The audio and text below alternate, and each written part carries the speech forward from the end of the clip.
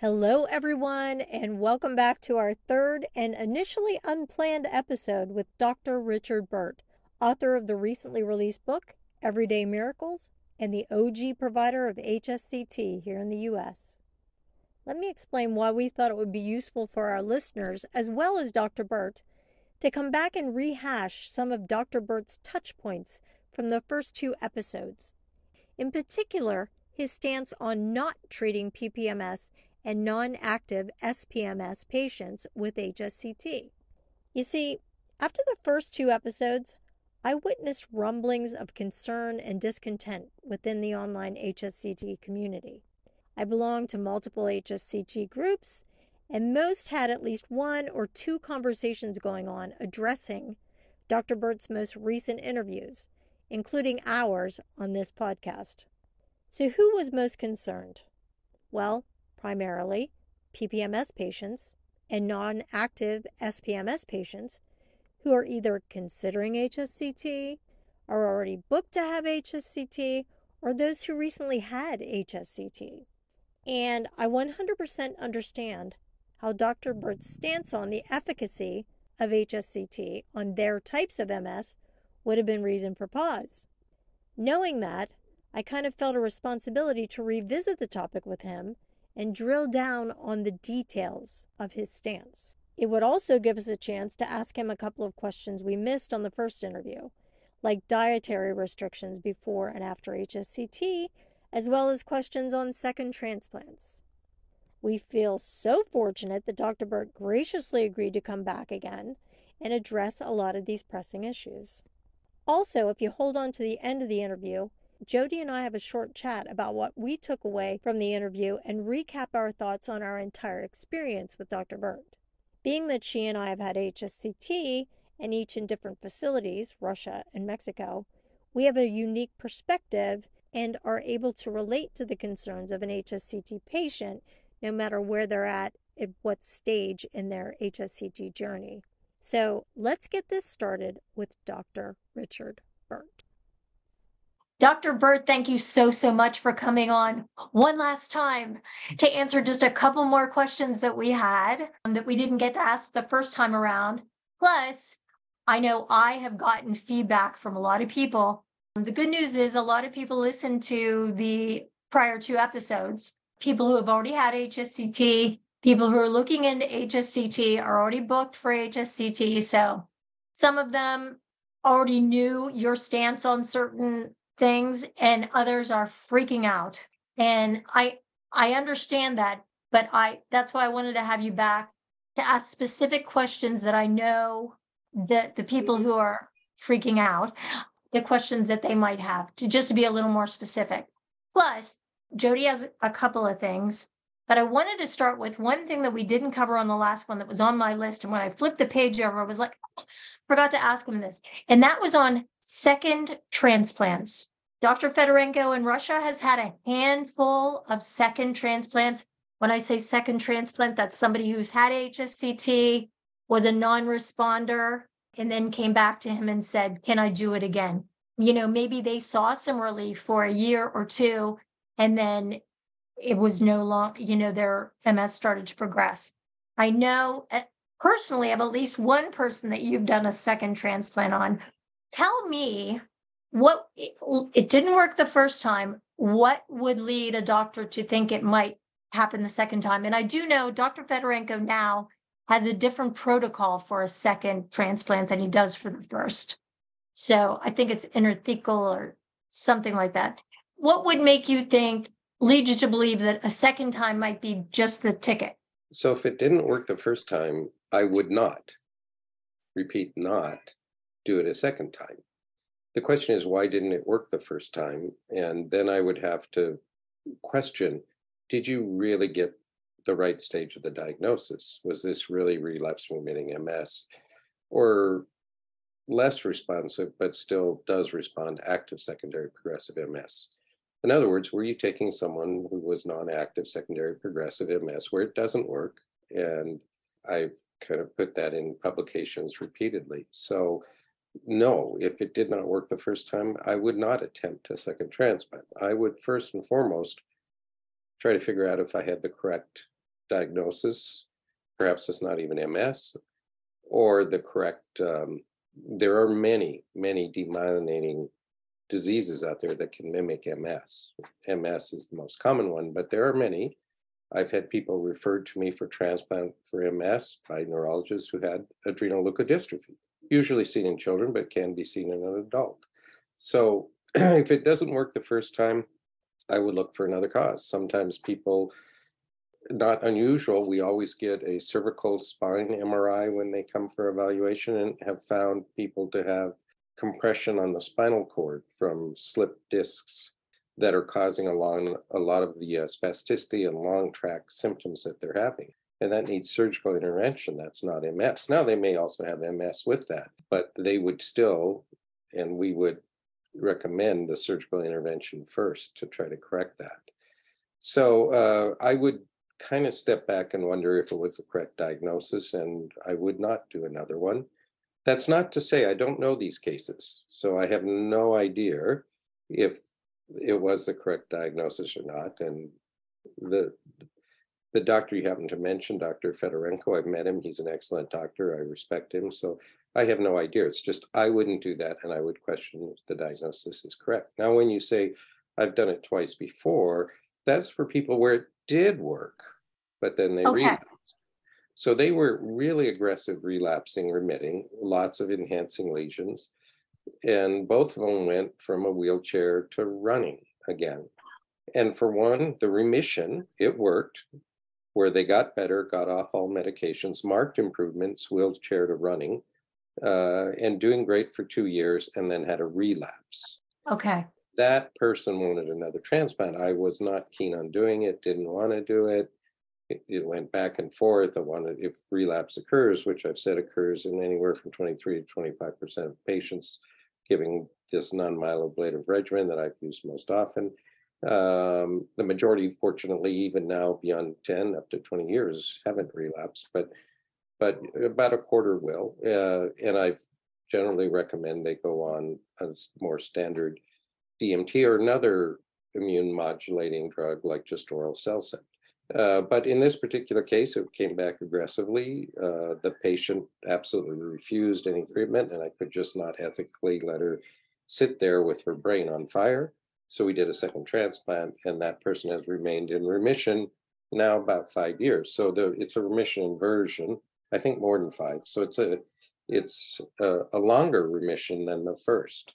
The second one was the same type of thing, very aggressive, in a wheelchair, relapsed at 5 years out, but did great for 5 years. Went back to really hard physical labor type of work, and then really wanted a transplant. I was hesitant, we did it, and is back to doing hard physical labor and doing very well. And that person's actually in the book. So maybe that's a misunderstanding. These people did responded very, very well, got off all medications, marked improvement in the quality of life, marked neurologic improvement. Again, you don't need a fancy scale to go from a wheelchair to running and working full time. Right. But they both did that, but the two had relapsed, one at 2 years, one at 5 years. Both went back into remissions, doing extremely well, with longer remissions the second time than the first time. Now, could they possibly relapse again? Possibly. We don't know, but their second remissions are even longer. So again, my goal is not to do a second transplant. I have a surgeon's mentality. I want one-time treatment and be done with this disease. Fortunately, now in writing this book, when I've contacted people 10 to 20 years out in MS, everybody I contacted, now it wasn't systematic, but everybody I contacted is doing great. With no new attacks, no progression, no new medications for MS, and marked improvements in their life. But again, in answer to your question, if it did not work, I would question that patient if it's a secondary progressive, primarily neurodegenerative. If it's the wrong diagnosis, I would not do a second transplant. If it does work and they relapse some period of time afterwards, yes, my arm was twisted by the patients and I did it 2 times. Right. But again, that's an N of 2, and although it's really encouraging, you need longer numbers and longer follow-up. And Right. that's not been published. But again, if it is published, people need to look at, did they respond with a nice remission and marked improvements and then relapsed, or was there no response? That's very different scenarios. Okay. Now, kind of along those lines, and especially when it comes to, you said that you would look at whether somebody may have been misdiagnosed. And I know my neurologist years ago, I remember him saying to me, I don't even know what the context was, but he believed that PPMS was the most misdiagnosed MS. And we never went into detail about it, but it always just stuck in my mind. And I thought, does he mean that the person's actually relapsing remitting and they were labeled PPMS? Like, what was he talking about? But I'm kind of backtracking a little to the people who are kind of up in arms. And when I say up in arms, I'm just being dramatic, I suppose. But it's people who, understandably, imagine you're booked for either Mexico or Russia or wherever. You have PPMS. You see hundreds of other PPMS people who have successfully, and that's the thing, when I say successfully, I mean take away reversal. If you could take that out of the equation, and in my eyes, just say a success is halting the disease. They see all these other PPMS people who have had no progression I've been in this game for 10 years. So let's say it's someone 8 years, 7 years, 6 years. They see those people, then they watch our interview with you and they're like, oh my God, what am I doing? I'm spending tens of thousands of dollars. Or there have been people that I've read, and it breaks my heart, but that's why I just want your view. Let's say I'm somebody who 1 month ago had my HSCT for PPMS or for secondary progressive with no active lesions. And they've seen other people who have successfully been treated. And when I say successfully, I mean no more progression. I'm not talking about reversal, even though I've seen some reversal in some people. What do you say to those people to either quell their fears, or why would you think that certain people with PPMS do see success, or secondary progressive with non-active secondary progressive do see? Well, I guess it would depend how you define non-active secondary progressive. I define it as having a new active lesion within the last year or last 12 months of the time evaluated, not at the time of the evaluation, but within the last year. So maybe part of that is what they're calling secondary progressive, or subdividing as active or non-active. But basically, again, this becomes problematic. The diagnosis of secondary progressive MS doesn't happen suddenly one day. It's a gradual transition. Oftentimes, you won't recognize it till 2 or more years have gone by. You realize they're in secondary progressive, but when it happened is not at all clear. So, as I said, the patients we would do with secondary progressive were referred as relapsed and remitting, but we realized they were secondary progressive.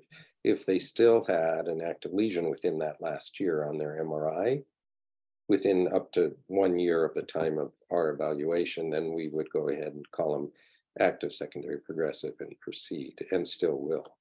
But otherwise, no, I wouldn't.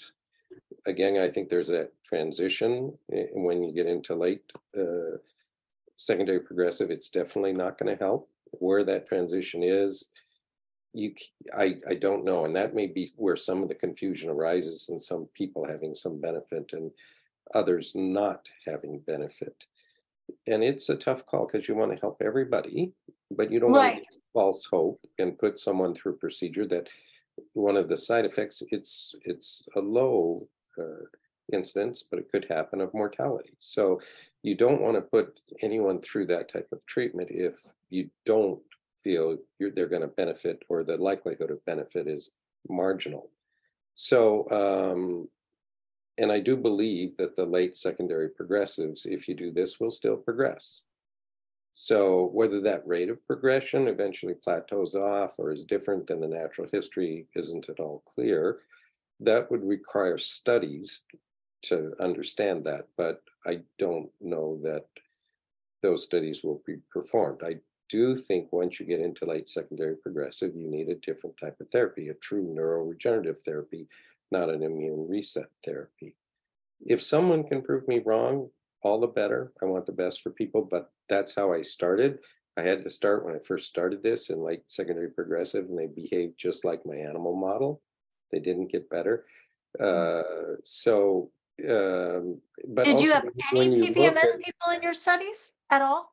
no, but when you look at secondary progressive MS, it's also another factor is going to play in there, and that's age, because generally I think age plays a little role in how transplant does in terms of recovery afterwards. Younger people, I think, generally will do a little better than older people. With that said, though, and of course, most older people are not relapsing remitting anymore. I did do the oldest relapsing remitting 58, and that person did good. But in general, I think age does play a role. The younger, the better. So, you know, the interpretation of what you're saying all depends on the circumstances, of which I have no idea what they are. Now, primary progressive, it is MS, but it's a different type. It's called primary progressive MS. There's another type, they tend not to use that term anymore, but it's relapsing progressive MS from onset. And I've never had a relapsing progressive MS, but that I can think of right now. I'll put that in quotes or caveats, but I probably would offer it to a relapsing progressive, but primary progressive from onset, no, I wouldn't. I think any immune-based therapy won't do well for them. Now, with that said, some of these monoclonal antibody therapies against CD20, like Ocrevus or rituximab, has been reported to have some benefit in primary progressive MS. But again, whether that is, I just think the benefit is very marginal for this type of therapy, which is a very aggressive therapy. So if someone proves me wrong with carefully done studies and reports it, good. But Right. ethically, you know, if there was absolutely no risk, and believe me, any medication, any pill, any drug, any surgery has risks. In my book, I pointed out how a bag of normal saline, salt water, that's used all the time and thought to be harmless kills people with scleroderma, and has killed people with scleroderma. So, you know, this therapy does have risks associated with it, and you cannot take it in a cavalier, nonchalant, like sprinkling water over people. I can't anyway, because someone could die. So, like anything that's very powerful, you have to be careful when and where you use it, and that it's appropriate for that indication. And from my experience, having developed the field, having worked in animal models of with like EAE, both relapse remitting progressive EAE and TMEV and so forth, and from experience with patients and having to start initially with secondary progressive MS by my outside advisory panel because nobody had ever done it, it really doesn't work. And so, and when you say it doesn't work, do you mean no reversal, or do you mean no reversal and no halting of the disease? Well, I think in some cases the disease will not halt. In some, maybe it does, but again, that's not been published and isn't out there. So that's an unknown.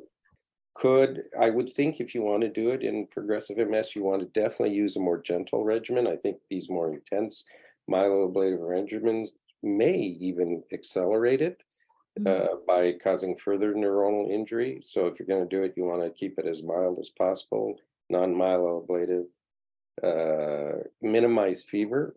Fever could accelerate the injury and progression after you follow them for a year or two, fever during the transplant. And certain drugs do give fever, like ATG, high fever. So, you know, if I was going to do it in a primary progressive, I wouldn't use the ATG, probably Cytoxan and rituximab, which is similar to the regimen that they use. I would do it a little differently, but those are the agents they use in Mexico, and they used to use in Russia. Russia. So I would choose that because there's a lot less risk of fever from the rituximab. Fever for injured neurons, they really don't do well, and I think it can further insult them and lead to more progression later, showing up a year or two after the transplant, perhaps related to high fevers during the transplant from the conditioning regimen, not from infection. But in any event, there's only, from my experience, for me, I wouldn't offer this for primary progressive or non-active secondary progressive. If there are other centers that are doing that, as long as they are able to follow and report their results, I'll defer to that, but I wouldn't do it. Okay. Thank you for clearing that up.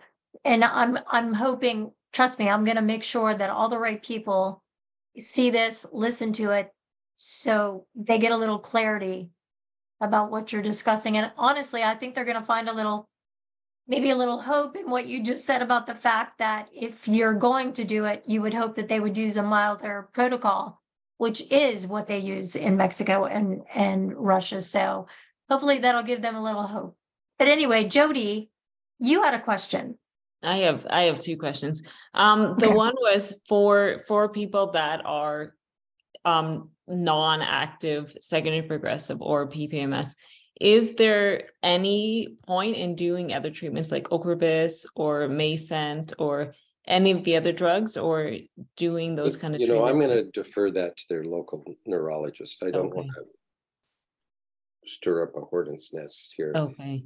Once you're dealing with a disease that's no longer immune mediated in its primary pathophysiology, but instead is a degenerative process, any immune-based therapy, which includes hematopoietic stem cell transplant, you would expect to be not effective or far less effective. So in terms, I wouldn't treat them. If neurologists out there are using certain things to treat them, that I defer to those neurologists. Fair enough.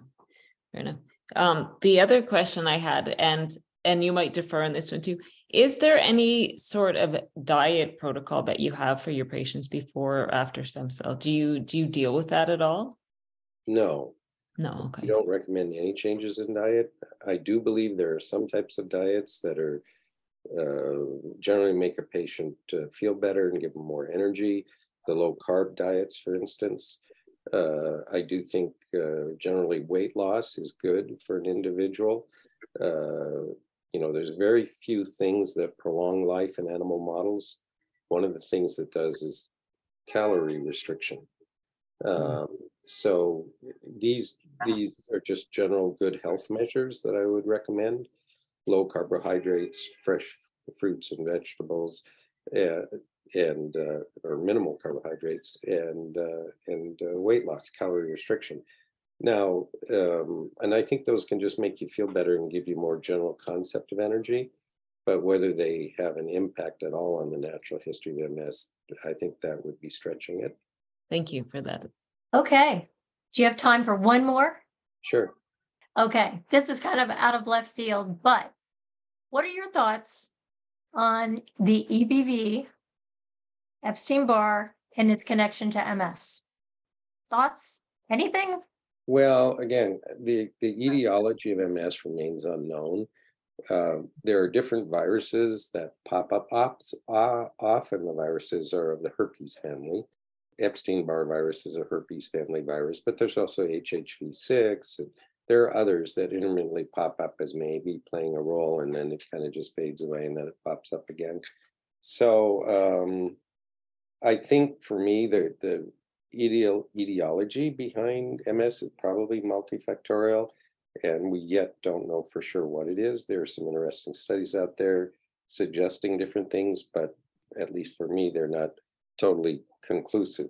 I guess one of the things could be done after transplant, because about a quarter relapse, is to see what happens to certain Epstein-Barr virus titers after the procedure. We do know that they go up, but we tend not to follow them because they never get Epstein-Barr virus-induced disease, and it doesn't seem to correlate with any kind of acute relapse. But that type of work has not been done, what I just suggested. And I think it would be worth doing, given all the questions that come up, whether this is an epiphenomena or whether there is some cause and effect relationship between Epstein-Barr virus.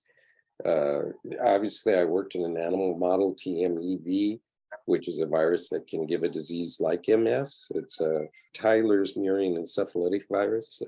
It's a totally different type of virus. It's more like a polio virus, actually, than it's an RNA virus. It's not a DNA virus. It's not a herpes family virus. So, but I suspect probably a good way to try to answer the question, which I've thought about myself, is to follow those titers after transplant. And most people are positive for Epstein-Barr virus. Very few are negative. It's just one of those things we encounter. Herpes viruses, once you get them, like CMV, herpes simplex, Epstein-Barr, they stay with you your entire life.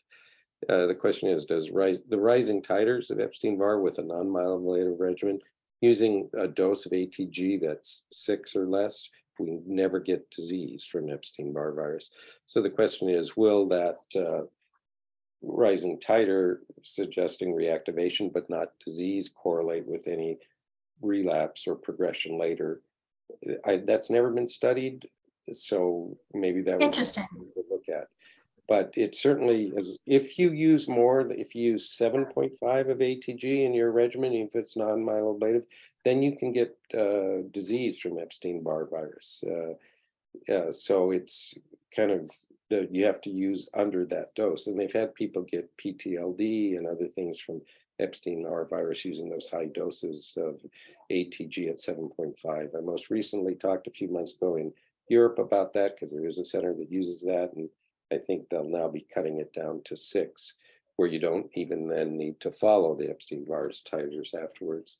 But certainly, just following virus titers that reactivate but don't cause disease and see if they at all correlate with any type of relapse is something that could be looked at in the future. The problem is, I would suspect it won't. It might, but I suspect it won't correlate. And then you'd have data, nobody wants to publish it. Negative data is important. It should be published, but journals don't want to publish negative data. It doesn't help. Right. So I think the jury is still out. There's good work being done, but as to what the etiology is in MS, or etiologies, it's multifactorial, still is unknown. Okay. Viruses, of course, may play a role. Right. Dr. BURT, we cannot thank you enough for all the time you've given us. We have had a lot of positive feedback about the interview. I mean, it's not all, negative, or, a lot of people are looking forward to their HSCT, and the fact that there's another choice out there, and we're giving them your information about scripts. And of course, they know about Mexico and Russia as well, who are all non-myeloablative. And you are just a wealth of knowledge that we cannot find anywhere else. Like, you are the man. So we really, really, really thank you so much for coming on. You're welcome. You have a good day. Take care. Thank you. Oh, bye. Bye-bye. So Jody, what do you think? What do you think about everything? What do you think about today and what he said about PPMS and SPMS? What do you think about the people who are out there wondering, did they do the right thing? Are they about to do the right thing? What are your thoughts? I think I would still be thinking, if I had PPMS, I would still be thinking that whatever benefits I did see from HSCT are still more than any other treatment out there, any other, drug. I know me, and I would still do it. That's just me. That's my opinion. I'm not telling you what to do. But, and especially the fact that he said, if they're going to do it, I hope they use, a more mild approach, non-myeloablative as opposed to myeloablative, which they do in Mexico. And he mentioned cyclophosphamide, which they use in both facilities, Russia and Mexico. And he mentioned HEG, which he had mentioned before, that HEG causes high fever. And that was the key, was to try to avoid high fever. So I found that promising. If I was listening, I would find hope in knowing, well, at least I'm going somewhere that uses the less aggressive approach. But I mean, what do you think? What if you were the PPMS patient? I know you're secondary. Well, you're non-active. You're non-active. No, that's secondary. what I am. I'm non-active secondary progressive. It's interesting from a doctor's point of view. Obviously, his primary care is obviously as a researcher, he wants to, get the right people for his study, but obviously preserve life. And as he was talking, in the back of my head, I know in moments, and I know for other people with MS, we feel hopeless at times.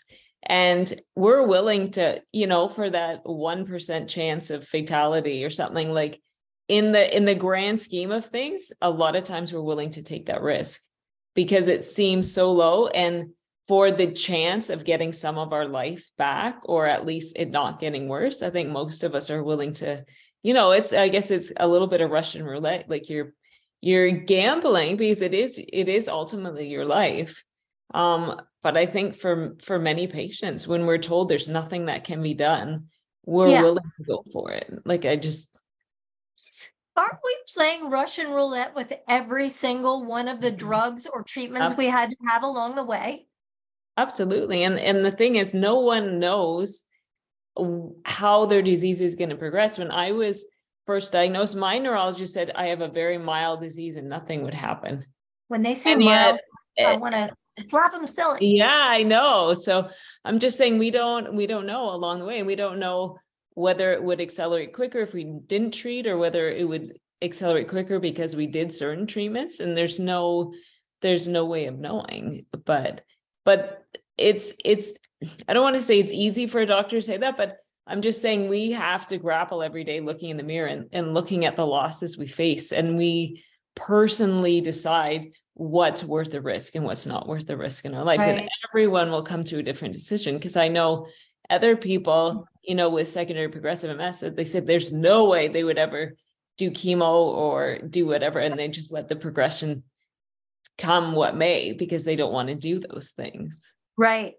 I 100% agree with you.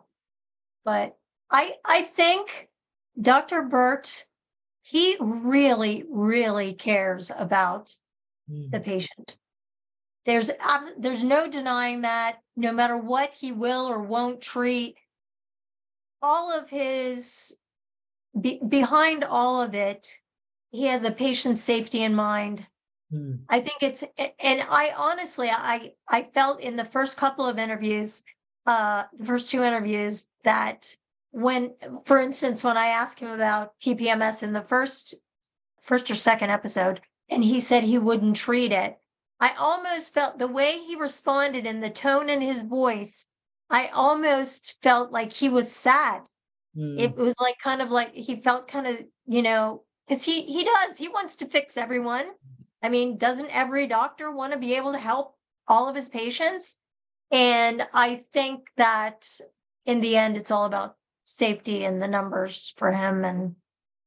But there are facilities out there that do treat non-active secondary progressive and PPMS. And, it's up to the patients to make their decision with their family. Like you said, every situation is different financially, age-wise. I do think that was interesting what he said about age, that the oldest that he had treated was 58. Russia has treated, I think, up to 70. Oh, wow. And with benefits, people have seen benefit from it. So I suppose it all depends on what kind of shape you're in at what age. That's not to say that there's not a 30-year-old who shows up out of shape, overweight, just all over unhealthy, who show up. But anyway, I hope that these episodes help anybody out there considering HSCT to make the right choice for them. We don't, of course, you and I have had two different facilities, both non-myeloablative. We believe in those facilities. We've seen the benefit that so many patients have seen. And we've been in it. You've been in this game for what, 4-5 years now? 2018. So yeah. and me since 2013. So we've seen a lot. And we hope that this has helped a lot of people feel better about the decision that they've made or help them to make the right decision for them. And that was the goal of this whole series of interviews with Dr. Burt. So any thoughts, Jody, before we sign off? I think, we talk so much in the MS Gym about our mindset and stuff like that. Like so often, that saying, if you think you're right, you're right. If you think you're wrong, you're also right. Meaning that whatever you choose to do, you have to believe in it. Because if the whole placebo effect and things like that, like if you believe it's not going to work, maybe on the MRIs and other tests will show that it's working. But if in your mind you think it's not going to work, then you're not going to see the benefits, and vice versa. Like if the odds could be stacked against you, but if you believe it's going to work for you, your mindset will be positive. You will put more effort into your recovery and to looking at the benefits. So I think, there's such a, you can look at all the medical and all the studies, but so much, no one can explain the placebo effect and how much that impacts the treatments that we choose to do or not do. I 100% agree with you. I've said it all this time. You can see somebody who is going to have a rougher time with their treatment, even during treatment itself. And then after, you can see them coming from a mile away. Call them Debbie Downers, whatever you want. And sure enough, every single time I'll read a post from a particular patient, I'm thinking, oh boy, they're going to have a rough road. And not because they're in bad shape. They could be in their 30s and in good shape. Yeah. But their attitude does not match that young, healthy body. And sure enough, they come out, they second guess every single thing.